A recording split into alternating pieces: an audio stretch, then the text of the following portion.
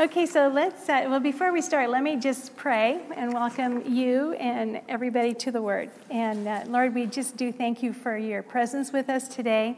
Thank you for the beautiful music that we sang that reminded us of our relationship with you, that you are all around us, before us, behind us, above us. Every eye who sees us sees you because you are present in us. So we give you thanks for that.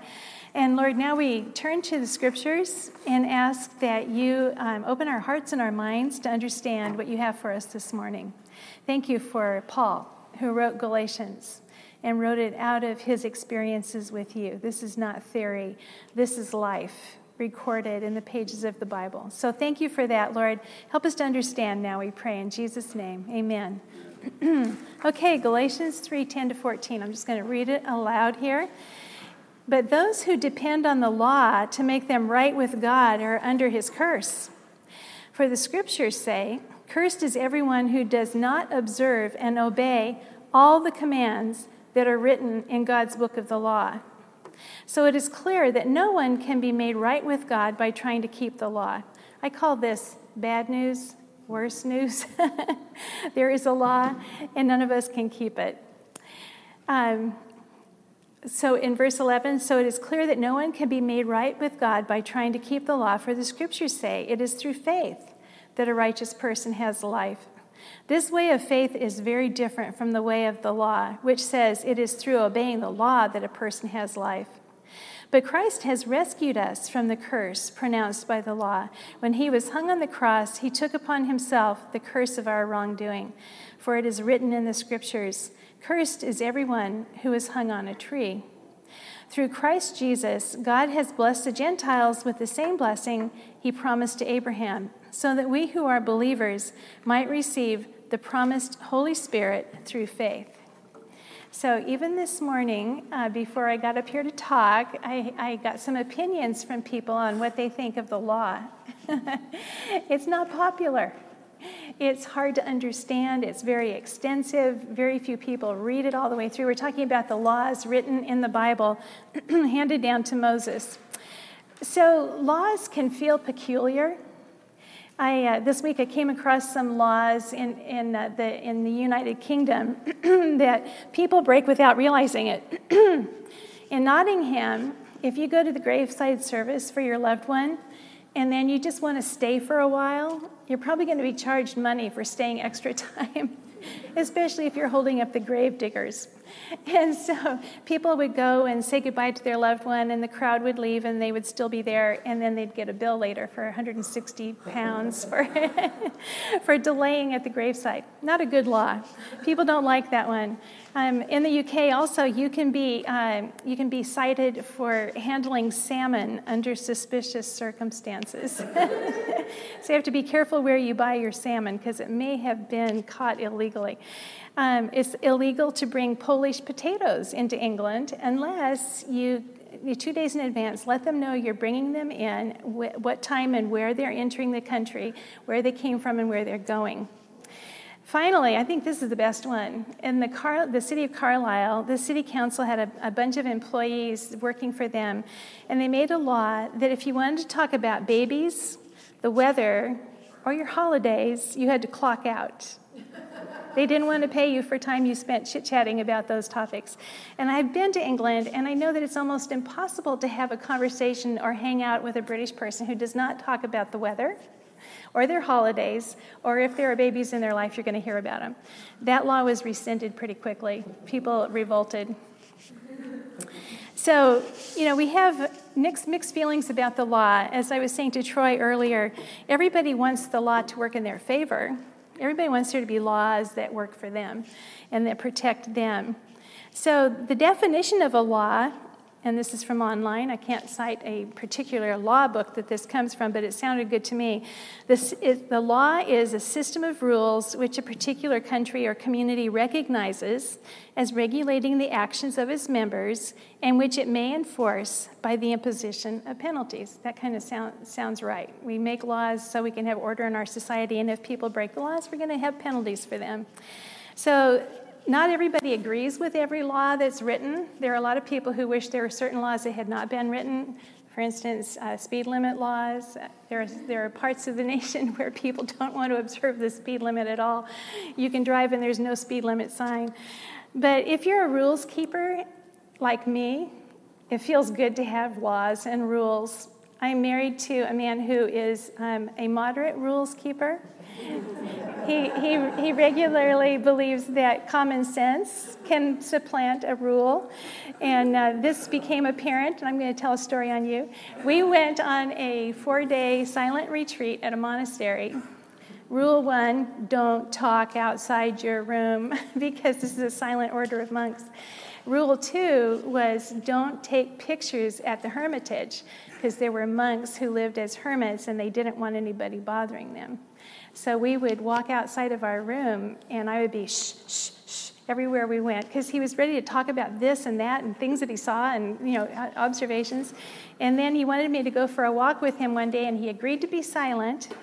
We were walking silently through the monastery, and I suddenly find myself in front of the hermitage where he's taking pictures. So we found out who's a rules keeper and who's not, and he got away with it, by the way. No monks were offended.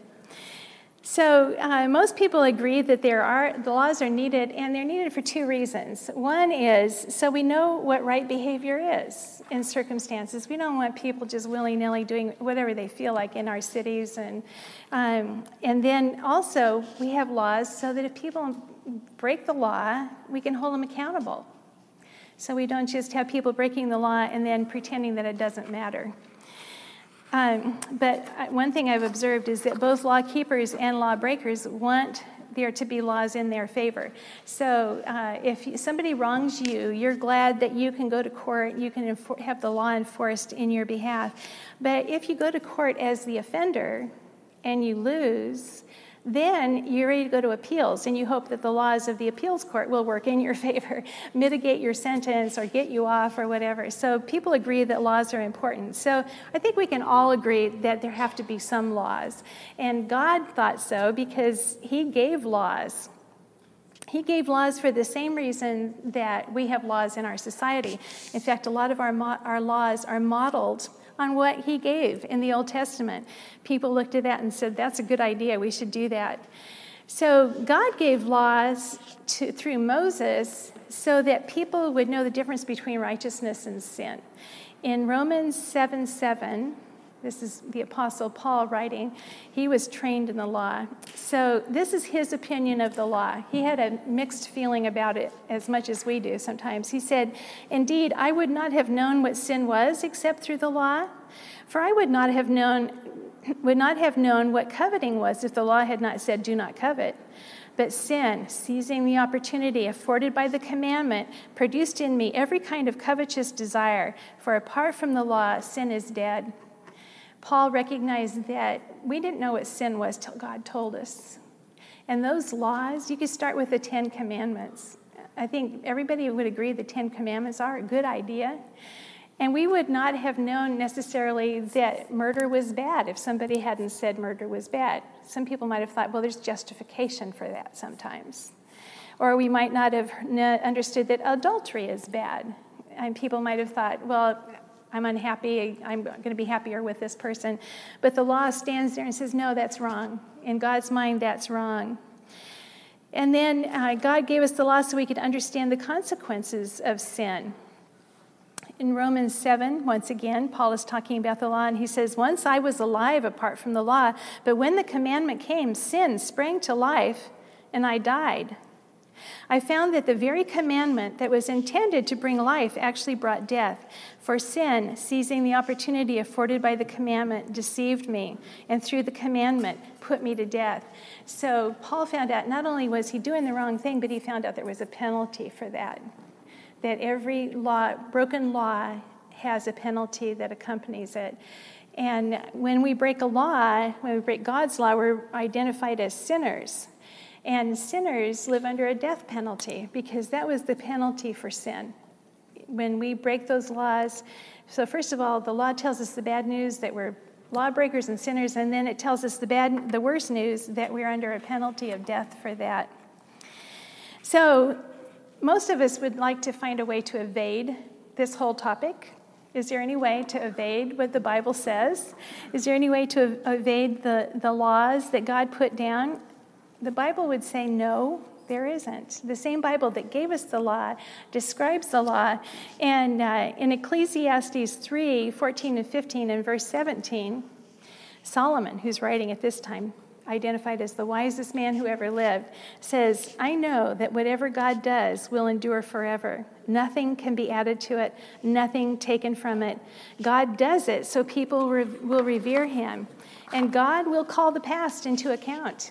God will bring to judgment both the righteous and the wicked, for there will be a time for every activity, a time for every deed. In Hebrews 9:27, just as a person is destined to die once, after that they face the judgment. And in Matthew 12:36, this is Jesus talking, and he says, I tell you, people will have to give an account on the day of judgment for every careless word they have spoken. So the Bible's very clear that God has standards of righteousness that don't go away. And he does call into account our past. And he does remember every word we've said.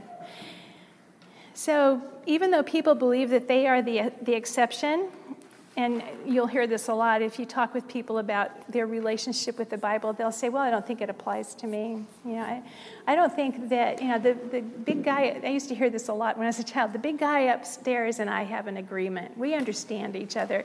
I am the one exception to these laws that are immutable that God has written. But Jesus didn't agree with that, and neither did Moses. When Moses had given the law entirely to the people, he had one more word for them in Deuteronomy, which was right at the end of his life. He said, see, I set before you today life and prosperity, death and destruction. For I command you today to love the Lord your God and walk in obedience to him and keep his commands, decrees, and laws. Then you will live and increase, and the Lord your God will bless you in the land you're entering to possess. But if your heart turns away and you are not obedient, and if you are drawn away to bow down to other gods and worship them, I declare to you this day that you will certainly be destroyed. You will not live long in the land you are crossing the Jordan to enter and possess. Moses was saying, now that you know, you are responsible. You are accountable to these laws. And I'm telling you, there's life in obedience and there's death in disobedience. And Jesus went on to say in John 12, as for the person who hears my words but does not keep them, I do not judge him, for I did not come to judge the world but to save it. There is a judge for the one who rejects me and does not accept my words. That very word which I spoke will condemn him at the last day. For I did not speak of my own accord, but the Father who sent me commanded me what to say and how to say it. When it comes to whether we stand in judgment or fall, it's not going to be up to Jesus. It's going to be up to us. It's going to be up to how we responded to what he said. So the Bible says not only are these words always going to stand, but there's no way around them. There's no exception. And once you know, you're responsible. Psalm 119, verses 89 to 91 say, your word, O Lord, is eternal. It stands firm in the heavens. Your faithfulness continues through all generations. You establish the earth and it endures. Your laws endure to this day, for all things serve you. So not only is kind of bad news that the law is not going to go away and that we're all responsible and we're all going to be accountable to it, but here's worse news. It's impossible to keep the law. I think we would all agree to that. Those poor people in England who lingered too long at the graveside didn't even know about that rule. There are many laws, and we are bound to break them. So people, once again, want to be excused from that. They may say, I'm actually a good person. I think if you look at my life, I'm a good person. Well, we used to have, when I would go to youth meetings, we used to have this thing where we would say, if you think you're a good person, I would like you to sign up today, and we're going to have a film crew follow you all this next week and just, film everything you do, and then we're all going to meet back here in the theater next week, and we're going to look at your life. Nobody wanted that. Nobody wanted that. And the truth is, I used to laugh at that, like, nobody will ever follow me with a film crew, but I'm so aware walking around this city that I'm on film all the time. We are constantly under surveillance everywhere we go. And in fact, just this last week, Bern and I saw some interesting programs where China is developing a system of social credit where they can do facial recognition, they can do body recognition where they can tell by the way you walk who you are. And they're putting everybody under surveillance constantly everywhere they go, and they're assigning points to people, social credit points. And so, for instance, if you come to a corner in San Francisco and you want to get across the street quickly, if you jaywalk, you lose points. But if you help a disabled person across, you gain points. And you never know what your credit score is for sure until you need to use it. So there are now people who can't travel anymore. They try to get a plane ticket. It's denied because their social credit score is too low. And so, when we hear something like that, we think, well, okay, I'll find a way to evade this. I will wear a mask. And if you have followed the news in Hong Kong, a couple of days ago, they outlawed masks in Hong Kong, and people are wearing masks everywhere because they don't want to be recognized. They don't want to fall afoul of the Chinese government that's surveilling them. So most of us don't want to spend all of our time worrying about this. I mean, it could be obsessive, right? Just trying to figure out, how do I always do the wrong thing? And I know I'm going to do the right thing. And I know I'm going to do the wrong thing. And how do I correct that and make up for that? And so the good news, finally, we can get to the good news. Jesus rescues us, lawbreakers, because Jesus was the most obedient man who ever lived. Jesus came and kept the law entirely, and he completely agreed with God that every word of the law was important. Every word of the law, we were accountable for all of it, and he made himself accountable to it. And then when the time came for him to pay the penalty for our sin, he even agreed with that. He agreed a penalty has to be paid for all these sinners, for all these lawbreakers. Can you imagine at that point he'd had about 33 years on this earth, seeing every kind of sin and human degradation that could be seen, and he was complete agreement that the penalty had to be paid. All these people had to be held accountable, and he also knew that they were all going to fail at the judgment seat. And so in our verses today, Galatians 3:13, but Christ has rescued us from the curse pronounced by the law.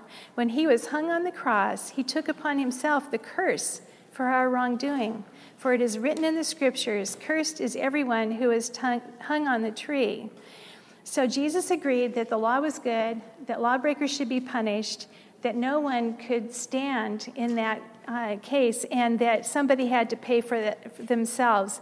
And so he did it. He laid down his life for us. Galatians 3:12 says, how different from this way of faith is the way of the law, which says, if you wish to find life by obeying the law, you must obey all of its commands. So Jesus steps in and says, I'm going to rescue you. He steps in and says this to the Father. He says it to every lawbreaker. He takes away all of our reasons for having to worry about the law. He takes away all of our desire to evade the law. He takes away all of our need to cover up what we've done that's wrong. He says, just acknowledge it. Just acknowledge that you're a lawbreaker, that you're not perfect, that you're not the best person who ever walked the earth. Acknowledge it because your Father loves you, and he's coming close to you to tell you that he wants you to live with him forever. So why would we remain in our sins? Why would we remain as unforgiven people and facing a penalty for death when Jesus has graciously, lovingly set us free from that condition? So why did God give us the law if it couldn't save us? It was Galatians 3:19 asks that question. Well then, why was the law given? It was given to show people how guilty they are. We're surprised to find ourselves in this kind of peril, and we want to deny it. Like all of us would like to walk out of here today and just forget this story, the story of the law and righteousness and sin and the death penalty. But that's a very perilous position to be in. In April, I was working in our garden, and I just had a little fall, and I broke my shoulder. And so that was annoying and painful and difficult, and I was told I have 1.5 years of rehab, which I'm still doing. But the interesting thing was that because I broke my shoulder, my doctor sent me to get a bone density scan. I'm like, why did you break your shoulder so easily? Well, the bone density scan revealed that I have osteoporosis. So I knew I was going to recover from the shoulder, but osteoporosis is a very different condition, and it was really important for me to find out I had that because I had more broken bones ahead of me if we didn't treat that. So as much as I would have said, look, just fix my shoulder and I'm out of here, the doctor said, no, we got to find out what the underlying condition is. And that's the same thing for us. That's what the law does for us. The law is an x-ray of the soul. It says, how are you doing? What's going on inside of you? How are you doing with this? Relationships, money, all these different things that we face every day. The law is like an x-ray. It's like a bone density scan that says, oh, you've got some weaknesses here. And when we discover that, then we can go back to Jesus, who says, you said you would teach me how to live. You would rescue me from this. And then he does that for us. So the law is actually God's gracious way of telling us we're in big trouble. And Jesus is God's gracious way of rescuing us from that big trouble. So my last question for you is, now that you know, what will you do?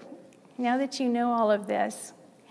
The good news is, better news even than knowing that there is a way to be saved from our sins, is to know that we get to choose for ourselves.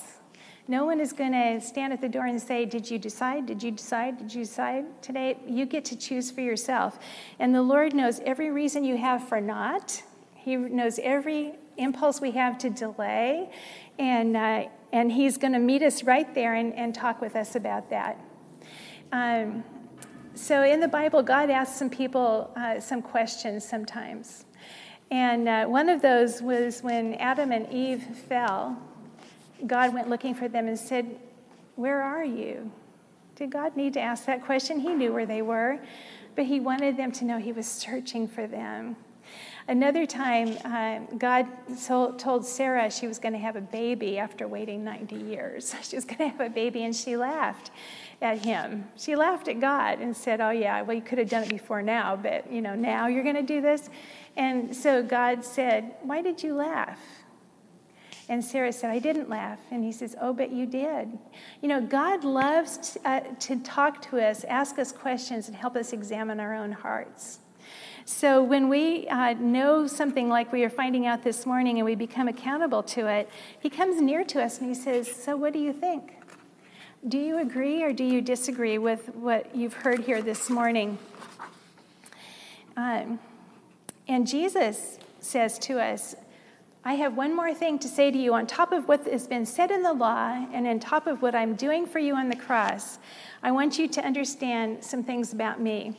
First of all, in John 14:6, one of the last things Jesus said to everybody before he went to the cross was, he looked at his disciples who knew him better than anybody else on earth, and he said to them, I just want you to know, I am the way. I am the truth. I am the life. No one comes to the Father except through me. Those are strong words.